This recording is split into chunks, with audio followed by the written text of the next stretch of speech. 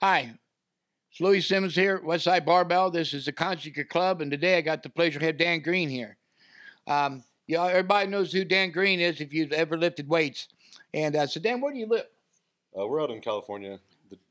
I own a Boss Barbell Club, which is in Mountain View, California. So this is like Northern California it's between San Jose and San Francisco. This is where all the companies like Google and Facebook and stuff like that are at. So, Yeah, good but that's place. where I grew up at. So Mm-hmm. it wasn't all tech when I grew up, but it is now. Huh. Are there any big gyms out there that compete with you? There's a few gyms. I mean, most of the gyms are kind of like outside of the like direct, like where we're at in the Bay Area. So they're all spread out. I mean, California's a big state. We got, I know like Jesse Burdick has a gym that's an hour away from us, and there's a couple other smaller gyms. But I think a lot of the people still they're kind of just left with like, training at 24 hours and stuff like that is their like best option for doing like their, benching and squatting and stuff. It's not really like a real. There's a couple spots, but yeah, we host a lot of meets, and I don't know really close to us where else you would go that would be like a place where you to do it really seriously. Well, I know Mark Bell always says he has the strongest gym on the West Coast, but I think that's behind Curves and 24 Hour Fitness. Well, he's I mean Sacramento's like a 2 hour drive at least from us, so that's it's not quite as far west as we are. So, how did you start lifting? Um, yeah, I think I'm like I started lifting when I was a kid because my friends had older brothers who were they would lift weights, and then I would see like Arnold and Sylvester Stallone doing Yeah. making bodybuilding and being strong look really cool when I watched the movies. So yeah, I think Terminator 2 was like the first Arnold movie I saw, and my mom hated the idea of lifting weights, and my uncle was a football player who thought if I started lifting weights, I'd be muscle bound and I wouldn't be able to play any sports. So they all like hated the idea, which made me makes me want to do it. So when I was 13, like actually no, when I was in junior high, every day we'd go to change into our PE clothes, and they had some late weights, and I would basically just max out on bench every day. So I was like the first bench program, just go and max out. And then 13 years old, I got my parents to like get me a barbell, and I would just do like curls and presses and rows in my room and stuff like that. Yeah. Um, so how old are you now? 36. 36. Yeah, I started really going to the gym when I could drive. Like, I was Yeah. 15, and then when I turned 16, I started going to YMCA. And I started, I think I saw like a, Muscle and Fitness magazine, and I started trying to figure out the workouts from there. And I got the Arnold Encyclopedia. So it was all just trying to get big and strong. I didn't really think about it as like what's a difference between powerlifting and bodybuilding. I was just, trying to have fun and get No, jacked. And not a lot of difference. Diet. it's a little more overrated, I think, than people think. It's Yeah. like it's mutually exclusive or something. Powerlifting is just basic bodybuilding. Yeah, same here. That's how I got my start reading magazines. Looking at magazines. I remember when I was 12 years old, I was reading magazines at this kid's house, and I said, someday I'm going to be in these magazines. This kid said, Louis, you'll never be in these magazines. I never forget that. That was one of the most stimulating things to me always. I'll never forget he said that. Yeah, the And I first. hope he never forgets it. Well, you got to keep reminding him, Yeah, The I first. never he's probably dead. When there's only a few people this old still alive. Yeah, the first time I read they had Powerlifting USA. The first one I read was somebody wrote an article where like it was basically like these are the top 5 athletes in non-mainstream sports that you've never heard of, and they're all kind of like mainly one of them was Ed Cohn talking about how he was basically making it seem like Michael Jordan really would be like the Ed Cohn of basketball. Yeah, And I don't think that's an exaggeration. It's pretty, no, and it really like kind of opened my eyes when I first read that. I didn't really understand the difference of like the programs they had in the magazine at the time, so I was just doing my own thing and having fun at the gym. And I think like many powerlifters, if I was 6'6", weighed 325, I've been in the NFL. But when you're 5'6" and you're not and you weigh 200, you're not in the NFL. well, yeah, I saw Eddie post a little thing on his page. It's like, powerlifting is a sport you play when you're too too short to play Exactly. real sports. So You got to know your role, jabroni. Yeah. So what are your lifts? I know you lifted some gear and raw. And so what are your lifts? all my competitions have been raw. Okay. I've done it like knee wraps or no knee wraps. Um, in competition, my best total was 2210, so it was like just over 1,000 kilograms at 242.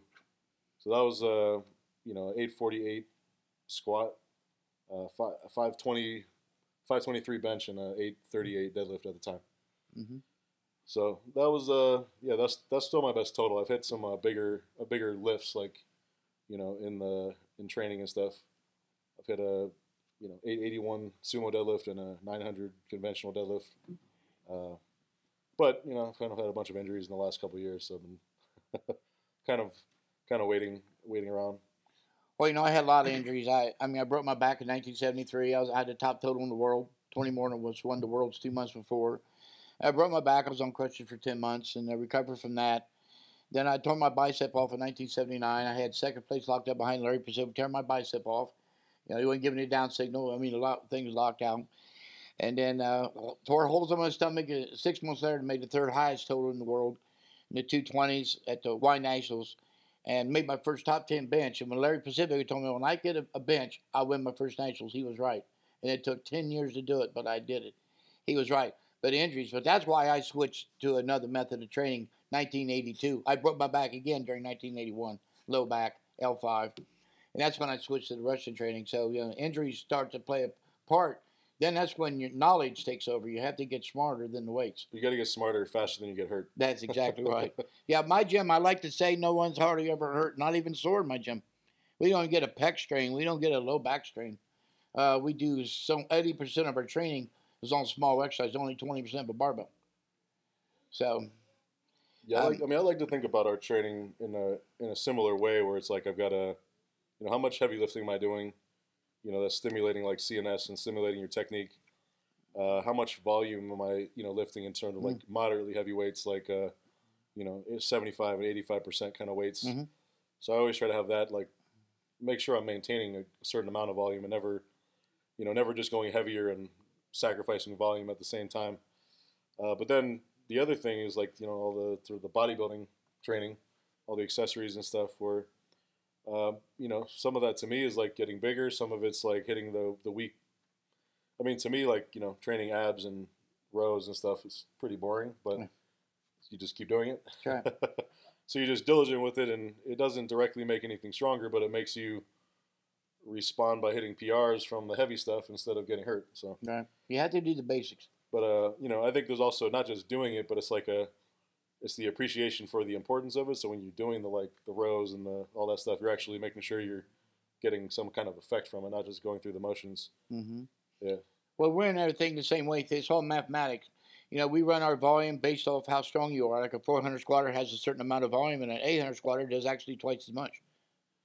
And a 1,200-pound squatter, which we have, 3, and so they would actually do another third on top of that. And that way, no one ever overtrains or undertrains. And I think that's very, very important. And we used to do only 8 deadlifts after we speed squat 25 squats, and then at one weight, and then or 1%. And then after that, we would only do maybe 8 singles in the deadlift, but we jumped it to 20. So we really raised our work capacity up, and it's made a big difference in this gym. We've had 26 over 800 and 3 over 900 in deadlift. I don't know, over a dozen women over 500. So. Yeah, I think, for me, a lot of what helps me is building up a lot of volume on, each person's going to have a weakness. Mm-hmm. And so for me, it's like, if I know what lifts, like what secondary lifts I'm going to do, that's going to, make my back stronger, or what's going to make my quads stronger, or, not the main variation necessarily. Some people are built where the main lift is like really well suited for them. They can just pump out a ton of volume. But like for me, I like using front squats. I like using the safety squat bar. I like doing good mornings and stiff leg deadlifts, and I always keep those as like, I never do them really for maxes. It's usually more like 5s and 8s, and that way I can build up volume on those lifts. To me, that's like, if I build up my squat based on the back squat, the more squats I do, the more I kind of use a form that's like just using my back and not my legs. So I like handling heavy weights, but I also like doing the other lifts to build up the quads and the other lifts to build up the back. So it's like each lift, if you separate the back and the quads, I can target them a lot better. And also, it's interesting because you talked about, getting Chinese weightlifters doing 75 to 85%, for 15 to 25 reps is like a squat volume or Hmm. and I've seen some of the like Russian sort of block, like the set and rep schemes, which I like to use those as kind of a reference, and it just makes it easier to break down like what weights should I be doing and how many sets and reps should I be dividing it into, and then really just making sure that if you think about linear, think about progression over, progressive overload, it's got to either see that you're going up in weight, you're doing this, the same weight for more reps, or you're doing the same weight and the same reps but for more sets and volume. And so that way I'm kind of like, gradually increasing all three of those things with the people I train myself, and tracking it all makes it, where it's honest. You're not just like, oh, I Right. feel good. I went heavier this week. I went heavier next week. And 3 weeks from now, you're still going heavier, but you didn't realize that you're dropping all the volume out from underneath you. And Exactly right. suddenly your strength goes away. That's the problem with progressive gradual overload training. I did it for 12 years. Couldn't understand why I couldn't make my weights in the meets. Ricky Crane, world champion. Dave Waddington, first 1,000-pound squatter. All these guys that called me on the phone and said, Lou, I did this in the gym, and I went to meet, and I only lifted this. What's the problem? And I said, well, Ricky, when you figure it out, call me up. But by then in 1982, and I started doing all the Soviet training, and like you mentioned, Perlipin's chart, really, I started following Perlipin's chart, a certain amount of volume, certain amount of lifts per workout at a certain amount of percents. And it changed everything here. And with no more overtraining, everybody makes progress. And that was the key. If you do the same lift, at 90% over for 3 weeks in a row, you will go backwards. And we break our record. Our stat guy, Joe Lasco, did stats on track people, throwers, sprinters, and powerlifters, large ones, heavyweights, and small ones. And we determined that 80% of our training is on small exercise. But on Max Every Day, which is for the bench on Wednesday and Monday for the squat or dead, we break our record at almost 95% of the time, the entire gym. Now, my gym is private. It's only got, at the absolute most 12 right in the morning. But at a 95% clip. So if we're breaking a record 95% of the time, who's going to compete with us? And that's how we do it. But by switching, if not, it's called the law of accommodation. Like you switch bars. I like the front squat too, and I have no legs, but it built my back up.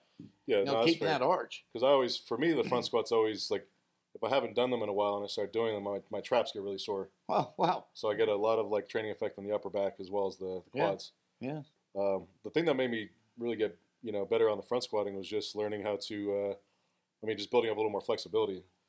That made it more of a quad exercise, sitting back too much, and it's like I could never quite get a good feel for it. Right. But the person who kind of turned me on to really front squatting, and this is like two parts. The first time I went to Russia, I think my total was still like a 1,700-pound total, so I was pretty intermediate lifter at that point.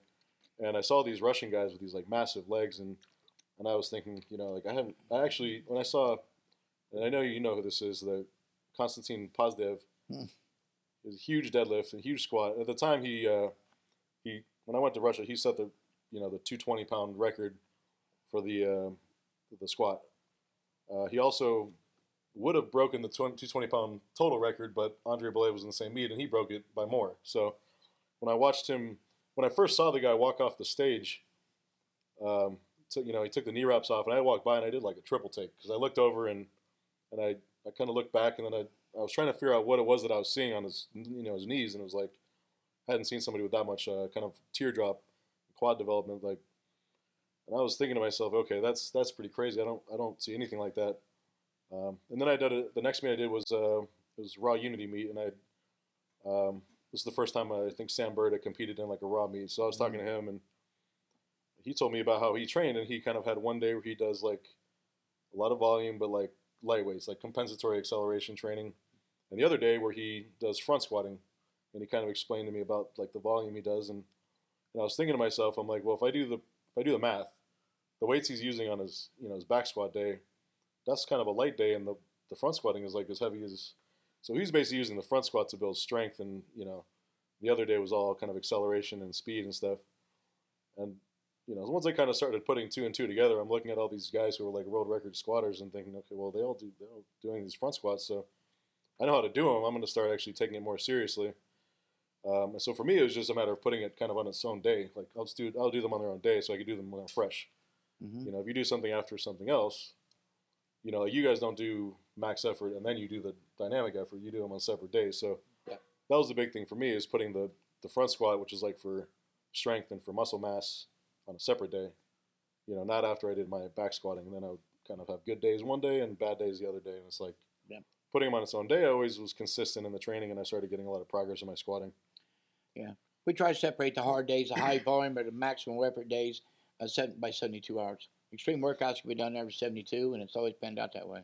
And I know for you guys have with the speed day, a lot of it comes down to the amount of volume you're doing in the speed Right. day. It was kind of like a, way of getting a certain amount of training volume, and yeah, that's really helped me is when I've kind of figured out, what lift serves what purpose, and then what's the right amount.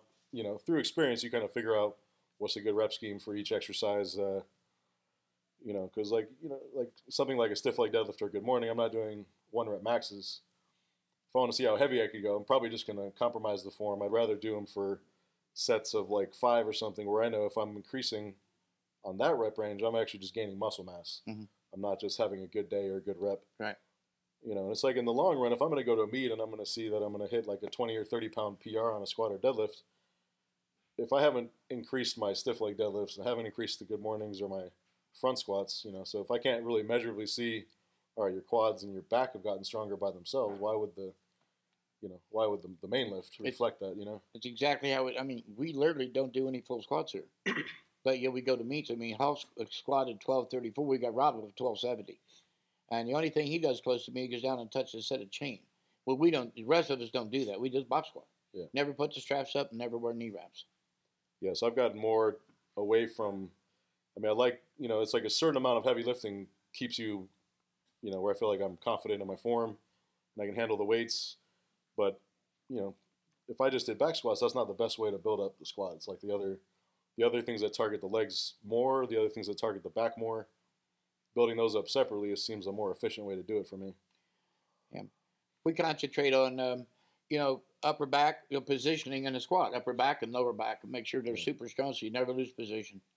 A good squatter, the shin should never move and the back should never move. The only thing that moves is the hip. So once you master that, you can lift some big weights. What's some of your so you say you stiff leg deadlift? What kind of stiff leg deadlift do you have compared to your top deadlift? So when I do the stiff leg deadlifts, I always stand on a box that I made. It's like 3.5 inches tall, and so I usually will do for those. I'll do like sets of 6 or 8 or even 10. The highest I've done for a set of 6 was 628, and I'll do those as like rounded back, not touch and go, but I'll set it down, brace and pull it again each time. So 628 was the highest.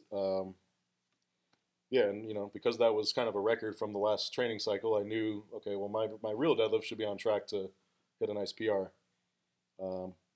Yeah, my good mornings, when I was training last year, I did a 900-pound deadlift in the animal cage as an exhibition, and actually before that training cycle, my best deadlift was 881 sumo. My best conventional was 782. So that's closer than some, though. There was a day where I was training, conventional, and I was doing the conventional training because I'd had my quad torn and I had it reattached, and surgery for that was a pretty good recovery from that one. But once I was able to start training, I couldn't just jump back into a lot of squatting because that would leave me too stiff most of the time. So I was just trying to focus on more back training, so lots of good mornings and stiff legs, and so I just decided I would, because my quads weren't really built up for it, I was like, there's no pressure. I want to spend more time doing conventional. If you've got a meet coming up, you're going to train what you're going to compete with, and so I've always had this, you don't want to just like dick around with something that you're trying to learn right before a meet. So here, with no pressure, as kind of enjoying myself doing the conventional. One day I hit a big PR where it was like I'd never been able to make 800. I missed it a couple times. Took kind of a lighter week, and then I came back the next week, and I hit it for a set of 4. So, got some other things lined up in the training, and it kept going up. I got an 850, and I wound up having to go back and get like a second follow-up surgery for the knee, just to get some of the stitches that were like kind of they left in there taken out, because one of them was like a knot that's kind of like creating some inflammation and stuff. So that was quick, but then I was able to get my training back, and like I was saying, because I hit bigger PRs on my good mornings and bigger PRs on my stiff legs than I'd done for the training cycle where I was doing 881, I was thinking, okay, well, I'm strong enough. So it was just a matter of kind of learning how to use my strength in the conventional. The problem I had is I would kind of pull too hard off the floor, Oh yeah. and so my upper back would be braced. Like, and I'm thinking to myself, my upper back is my strong area.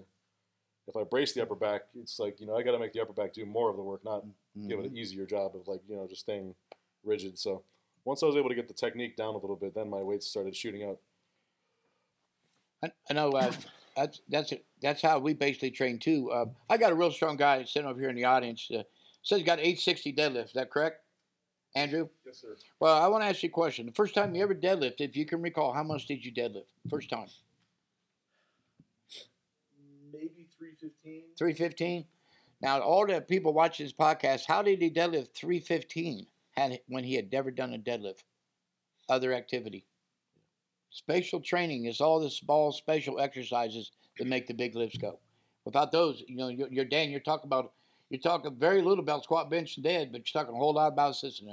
We live on it. Well, to me, I think about it as like the secondary lifts are the ones where you're forcing yourself to use leverages that are harder. Yes. You don't front squat as much as you back squat because it's harder leverage. You don't stiff leg as much as you deadlift because of the leverage. So, but if you can build that up, a lot of times, like when I'm like my full-time job, I work training people. Some people are brand new to lifting, and I've been teaching a lot of my clients like rounded back good mornings, which stiff leg deadlifts, rounded back stiff leg. It's like most trainers are probably not going to do that with their clients. And when I started doing it, I'm like, I'm sitting there like holding my breath a little bit. Like I hope these guys can like just have some patience and they can figure it out and not do anything. Yeah. But all of them picked it up. All of them have gotten stronger with it, and all of them have seen their their lifts go up a lot. And it's like, but it's just a matter of, this is simple to think about it this way, but you could take all the exercises that people classify as like, oh, you're going to fuck yourself up doing those ones, and you could take all the ones where people say, well, this is safe, this is perfect. Well, there's anything you do too much, you're going to hurt yourself. And anything you do in the right amount, if you start light enough on some dangerous exercises, you can build them up. Yeah, the most dangerous ones are the most productive if you can, when you're prepared to do them. Yeah, because I mean, what I want to see is like deadlifting is not how much you can lift while your back is perfectly straight. That's a squat. So, that's right.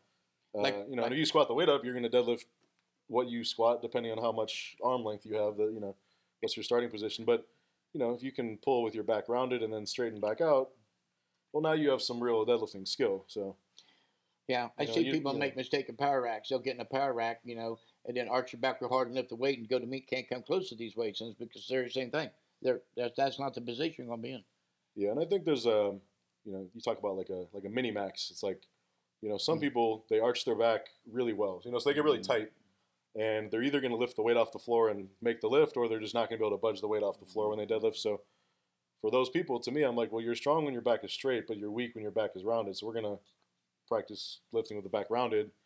Other people are the opposite, though. It's like, they just pull, the back rounds, they have no stiffness. And so for those people, I say, well, let's do some like rack pulls or block pulls where you're trying to get into more optimal start. Like for them, it's like that practice of getting a heavyweight just moving without just totally collapsing is harder from a taller starting position because you don't have any tension, like passive tension building, like, as you stretch down for the bar. And no leg drive.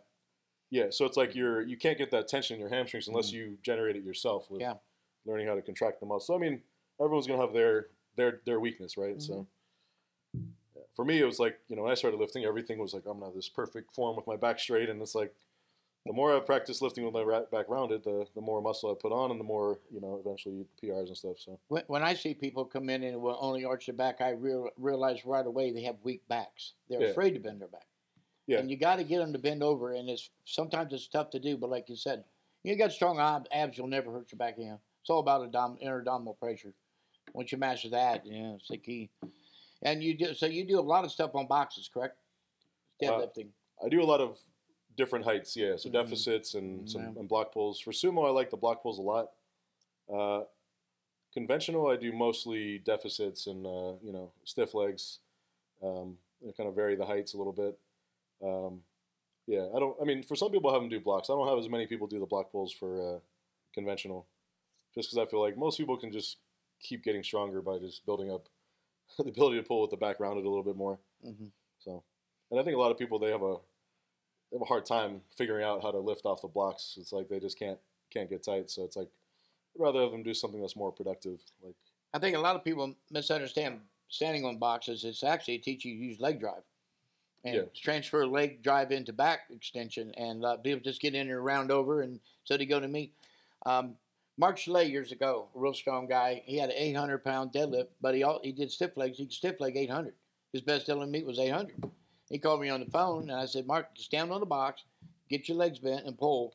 And it jumped into 855, and he won the IPF Worlds in 275 years ago. yeah. But you can see like for me, for Andrew, like when we do our conventional deadlifts, it's like a little push off with the legs, and it's mostly like Yeah. stiff leg deadlift after Right. Yeah, that's that. And I look at it like if I look at my back, most of the development of my erectors is kind of like right in the lower like thoracic spine, the upper lumbar spine. That's where it's the thickest, and that's because that's where I round my back when I pull. Um, he's kind of the same way. I think he rounds like maybe a little bit higher up than where I round. So it's like, but you can see, we're not trying to keep the back like arched or straight. It's it's not the picture perfect form, but it's you do it enough times and it looks really like locked in. So I know a doctor would say no, but biomechanically it is correct because you shortened your back, and the key is bend as much as you can, as long as you can straighten it back out. yeah, I kind of think about it like, the mechanics for a bench and a squat. I mean, they're multi-joint lifts. In a bench, you've got your shoulders and elbows doing most of the work. In the squat, it's like you got your knees, your hips, and your back has to stay extended. But really, in the deadlift, because you can round your back any kind of way that you want, you can look at every vertebrae as like its own joint. So this makes it by far the most complex lift because you've got so many different joints that are, if you coordinate them well, you can increase your leverages, and if you can't, well, you're just doing a squat. Right, So. exactly. So that's where, to me, it's like if you want to me, it's like not just building strength in the back, but it's also building that awareness of like how to let the back round over, keep the abs involved. And if you have the awareness of how to round your back by doing, that's why I like the stiff legs, is having a bar in my hand, and it's like kind of, to me, I call it like the poor man's, back raise. Mm-hmm. Just bend over, pick up the weight, but it's, kind of has the muscle effect of doing a lot of back raises, but it has the awareness of kind of doing a deadlift that's happening in like slow motion. So, All right, ART guy says the body has 640 muscles, or does it have one? The strong people use all the muscles at the same time. That's why your prettiest guys are normally the strongest ones. Bodybuilders look very strong, but they only use one muscle at a time, where we use our whole body at a time. Kind of like an arm puncher versus a person who knows really how to throw a punch. yeah, but like the guys with the having the thick abs, that's kind of aesthetically pleasing as far as I'm concerned. So yeah.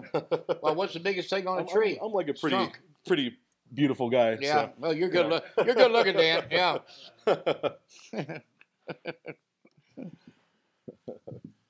Yeah. Well, is there something else you'd like to cover? I was thinking, I listened to you talking. I kind of hear you, started off playing baseball. Mm-hmm. And one of the things I always, get in these arguments with people about baseball, it's like this idea that baseball is, it's like you just stand around, so you're not to be like athletic or anything. And really, like baseball is a strength sport. Right. If you want to think like who's going to swing a club the hardest, well, it's the strongest guy, right? And you got to have strong hands, a strong back to, strong hips to hit a baseball. Of course, like throwing. And I played baseball all growing up, and I'm a big like Giants fan. And one of the things that this is kind of a little rant, but when the Giants had a pitcher named Tim Lincecum, they had him for 3 years. The first 3 years, he had Cy Young. The Giants won the World Series, and then he had another Cy Young. After the 3 years, they're talking on the radio, and they're like, "Oh yeah, and he's got this new like training program. He's not gonna do as much like weight training. He's really big into weights, so now he's gonna switch to like more of like a jogging, running." And sure enough, it's like when I heard that, I'm like freaking out because I'm like, this is their best pitcher. He's gonna start, and then sure enough, it's like his career just goes way downhill. Injuries, can't throw as hard, and they're like. When I was a kid, I was a block tender, 12 years old. I didn't have any money, and I got a job carrying block, building scaffolds, and I worked, extra hour a day. I had to be an hour early before the Masons. I mixed mortar and everything. And I played. I never played Little League baseball until I was 12 years old. My city kids moved out in the country where I live. They got me to play. I played 1 year. I hit 17 home runs. I led the city of Columbus in home runs. And I believe, to this day, I believe because I was so strong. I clean jerked. I had a weight set, and I clean jerked 110 at 12 years old. And I clean jerked 260 in the contest at 145 when I was 14 in a contest. And it was just due to basic, today I would call it GPP, but it was manual labor. Yeah, exactly. And if you look on the internet, Strong 8 baseball, they do all West Side stuff. It's all about strength. They've got for the Brewers, they got a relief pitcher at a box called 675. Yeah, I mean, one of the things I think about too is, I heard what you guys were discussing. There's a lot of stuff with like, the deadlifting and the kind of like lateral hip strength. Mm-hmm. For me, I think about baseball as like, well, hitting, it's like, it's like your lower body creating the rotation, but really like a lot of it comes down to hand strength too. And I'm curious, like, what do you guys think about for, grip strength for, either for lifters or even baseball players? Kind of curious what the favorite West Side exercises are for that. Well, for people who need grip strength, a lot of our guys are hookers. They hook grip. But if you want to grip, get a hold of a judo gi or a jiu-jitsu gi. And you hold on to that jiu-jitsu gi, do your lat pull downs or your chin ups holding on that, pull sleds with that, you'll build strong grip.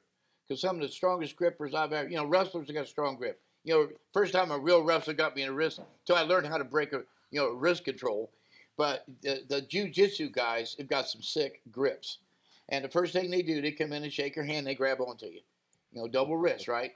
And so what I learned, because most of them always wear long sleeves, I learned as soon as I got Carlos Cavella, every time he come in, he called me the master, and then he would jump on me. And so I learned, though, to grab his arms. He'd always have sleeves. To grab on them sleeves and never let go. And he taught me, too, not to use your thumbs. Because if you use your thumbs, your forearms will pump up. But if you use your fingers, they won't. And it does take strong fingers. So, we got grip machines. We don't use a lot. We got quite a big guys, and they don't have deadlifts big enough that they have a grip problem. Go right now 1.9. And, so really our guys don't have much of a grip problem. Vlad trained here. He pulled a first 805 here, ended up pulling 925 when he was here at West Side. He just did kind of basic training like you're talking about. Yeah. He liked to do sets of 3 and 5 in the deadlifts of 805, stuff like that. He's just a brute ass strong guy. He's got a good build for lifting big weights. Yeah, he does. Super powerful body.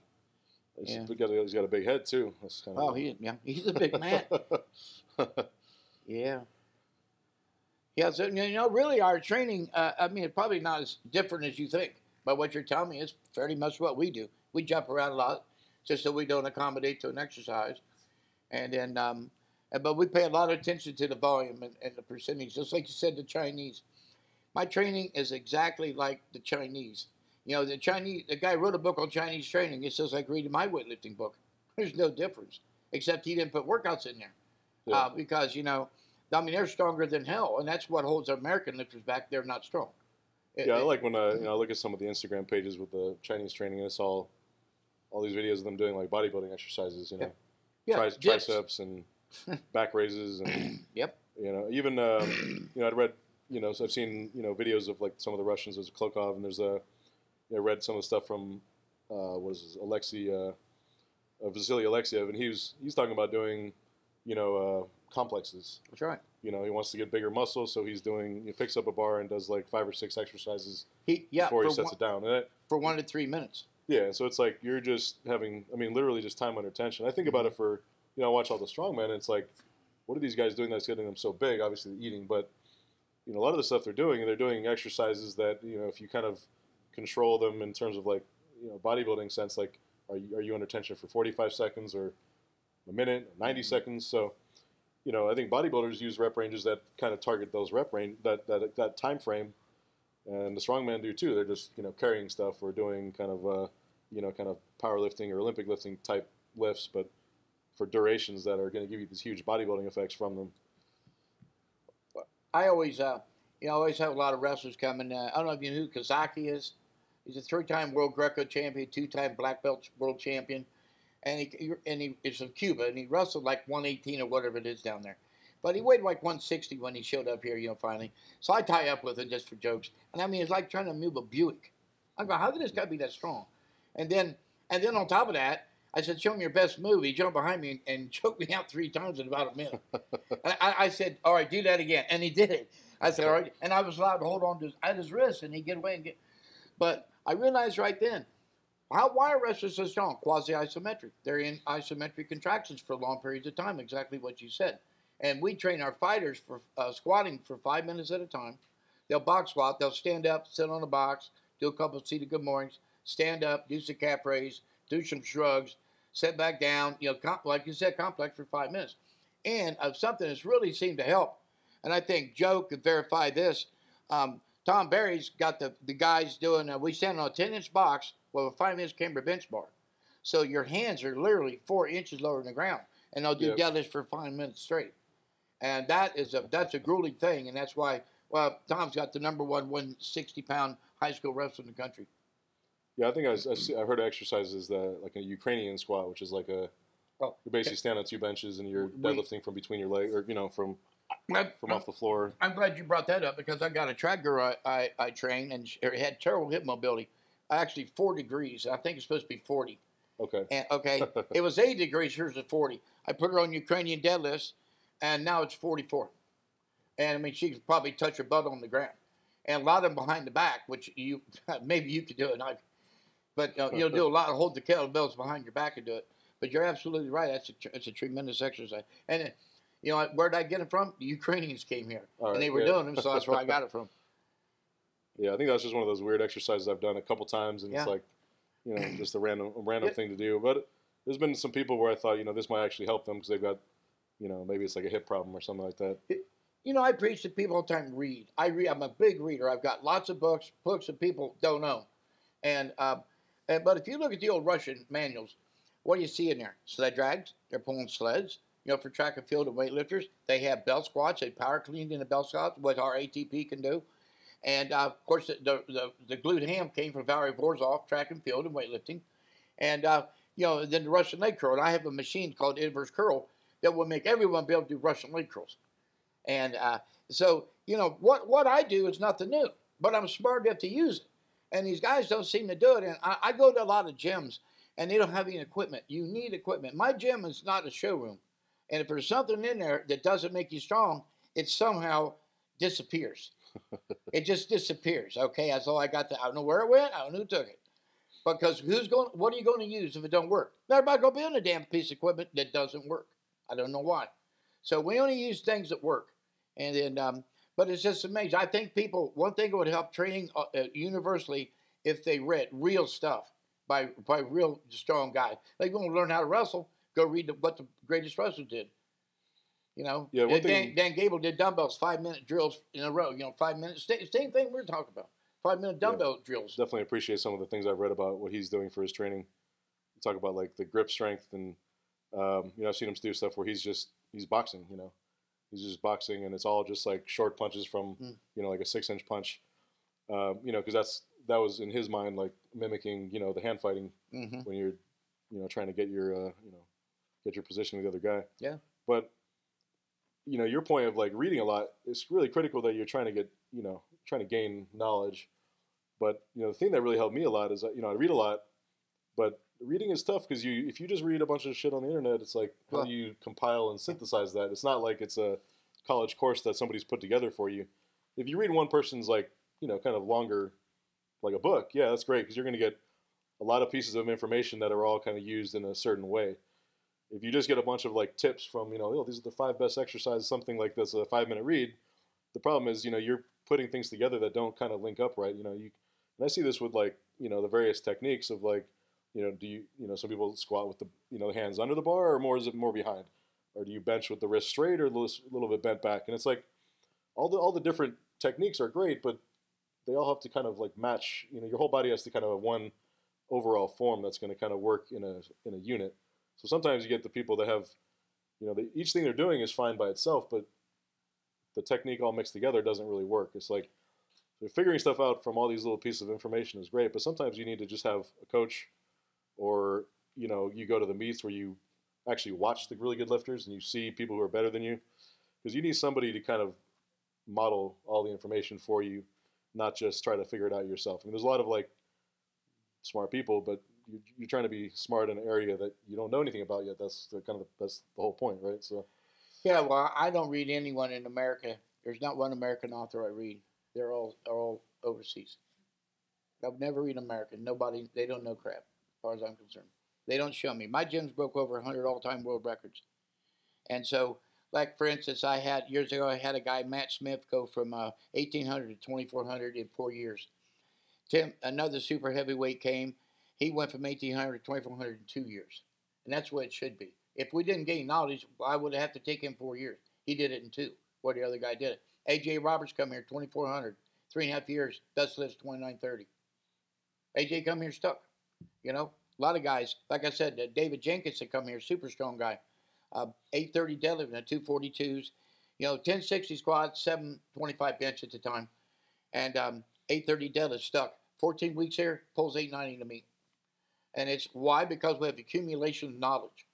And I use, I talked to a guy like you when I grew up, Larry Pacifico, Vincent Nettle, all these real strong guys I talked to about exercise. The methodologies of training, I use the Soviet Union. And the Chinese use the Soviet Union. And the only difference, and actually people don't realize this, the Bulgarian system came from Russian scientists. But they realized if they brought in younger and younger boys, maxed out more often, they could do 18 heavy lifts a day based on everyday maxes, not all-time record. And that's, it's basically the law of adaptation. And the ones that didn't make it, get out. I had the Bulgarian Olympic team doctor here. We had, for 2 days, we had big discussions about training. It was all psychological. They couldn't handle it psychologically. Physically, they said they could handle it. But I learned a lot about training. And of course, and I would do experiments. I'm the one that started chains. I'm the one that started bands. We do a group. This didn't work. We didn't do it. Did that group? We did it. I mean, bands cost me a shoulder for sure, and they teach all kinds of stuff. 2 world record holders, a peck, because we eventually end up using too much band. Yeah. But someone's got to put too much salt in the soup before you know how much salt to put in the soup. But now we got it down. We know what percentage. I want to mention on this podcast, I'm trying to get this out, that we'd always use 25% for speed strength on band tension on a barbell. 1,000-pound squatter. They would use 250-pound of band tension. So that's how we came up. 500 squatter used 125. But we added band tension. We took it up to 33%. And I just took a bobsled girl with a 325 squat, right, Joe? Mm-hmm. In 6 months to 670. And an equation was 33% band tension. And why? Because band tension slows the barbell down. Slow the barbell down, you create greater force production. And that's why we did it. Slow the velocity slightly down. And then everyone got much stronger. So that's what I do. I mean, like I talk to 100 guys like you, and I'll get, oh, well, hell, he's lifting stress. How's he doing? I mean, you can't be a moron in doing it. No one's that. You got to think things out. So that's how I've always picked my exercise talking to lifters. But I use how to monitor volume and intensities to the Soviets. But it's all out there. Like I said, they come talk to you. If you want a deadlift, am I going to go guy deadlifts 500? Or go hang around you two guys, pull 9 and 860. Where am I going? I'm going to you guys. Yeah, and I like having when you have your own gym, you're not only seeing like what works for yourself, but you're seeing how does somebody with long arms respond to certain things? How does somebody with short, with more arch in their back, straighter back? You start to see all the different like body types and how they respond to all the lifts, and what technique works best for each of those people. How do you train each technique to kind of max? So yeah, it's like one of my favorite things when I teach the seminars is I'll have a guy there, his girlfriend's there, and the guy has this idea of like how to lift, and his technique's kind of crappy because he's maybe just he's not really that well polished and not that athletic or something, but he understands what he's trying to do, and he teaches his girlfriend. Invariably, the girlfriend always gets taught by the boyfriend, and so she's got this like flawless technique that's based on what the guy's teaching her, which is inherently flawed to begin with. So sometimes like the women, they've like mastered this like technique that's like inherently flawed, and they do this to a T. And so it's like, I mean, it's great to have a coach, but it's also good when the coach can kind of figure out what body type that person has or what sort of, sports background they have that would affect their training too. That's a very good, that's exactly what we do here. We bring a guy in, build a certain way. We know how to build him the next guy. Yeah, a lot of times you could see like, okay, this lifter, they might need to use a technique like this other guy who's set world records doing it, because their body types, they kind of match. The way they move matches. Instead of trying to force everyone to do it the same way, which so some coaches do it, and it's probably better than than no guidance. But yeah, I'm actually I'm not a coach. I bring them in. I put them with a group. Yep. And I actually do it like Bruce Lee's trainer, Yip Man. Yip Man never exchanged hands, only with his top students. He expected the students, the top ones, to feed it down and feed it down and feed it down. And I'll go over and make comments like, "Hey man, you got no lower back. You got you got no hamstring, whatever," and stuff like that. But that's about it. I don't run around and tell. I don't like it. I mean, all my lifters could be coaches, like you're saying. I teach them to coach themselves. And one thing about it too, I mean, it's easy for me to say this while you're sitting there, you're strong. But I found over the years, if a guy wasn't a real good lifter and he starts a team, invariably he never has a good lifter. He only has so much knowledge, and he can get him to that point, but no farther. And if you want to be really strong, you're going to have to seek out a gym that's got some strong guys and find out how to go from 400 dead to 5 to 6 to 7, 8 to 9. Yeah, I think everyone kind of has that idea, like, but a lot of people are intimidated, to do it, which is, that's too bad. For me, I never had a problem where, I trained in, a lot of times in groups where I was the strongest guy.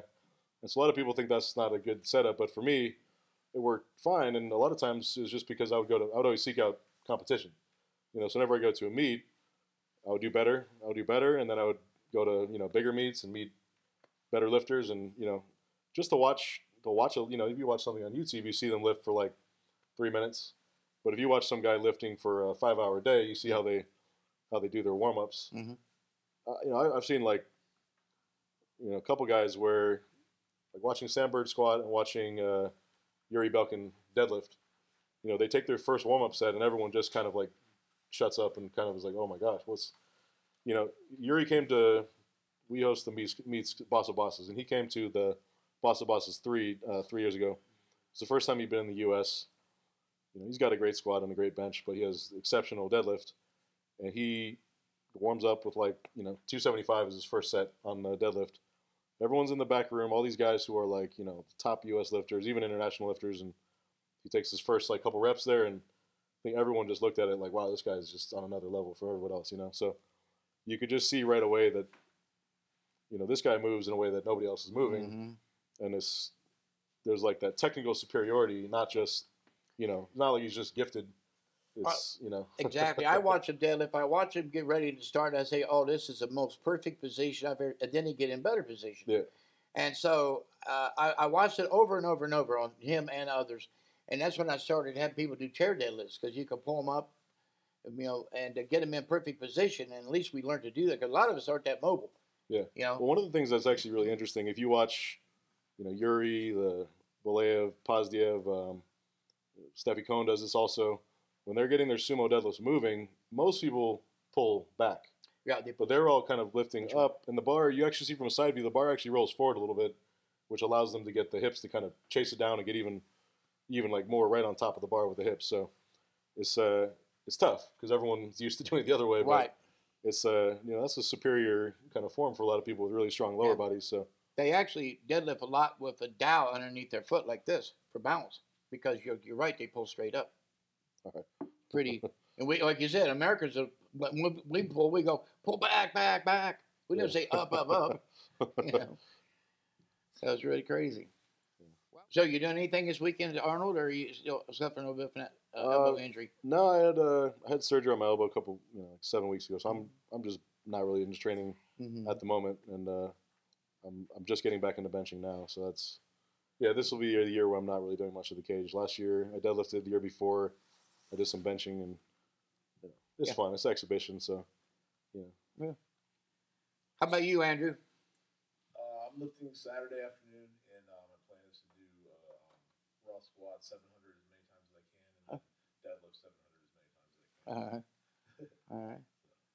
Well, Dan, it's been a pleasure. Yeah, you too. You're one strong dude. Trying. Thank you very much. See you next time.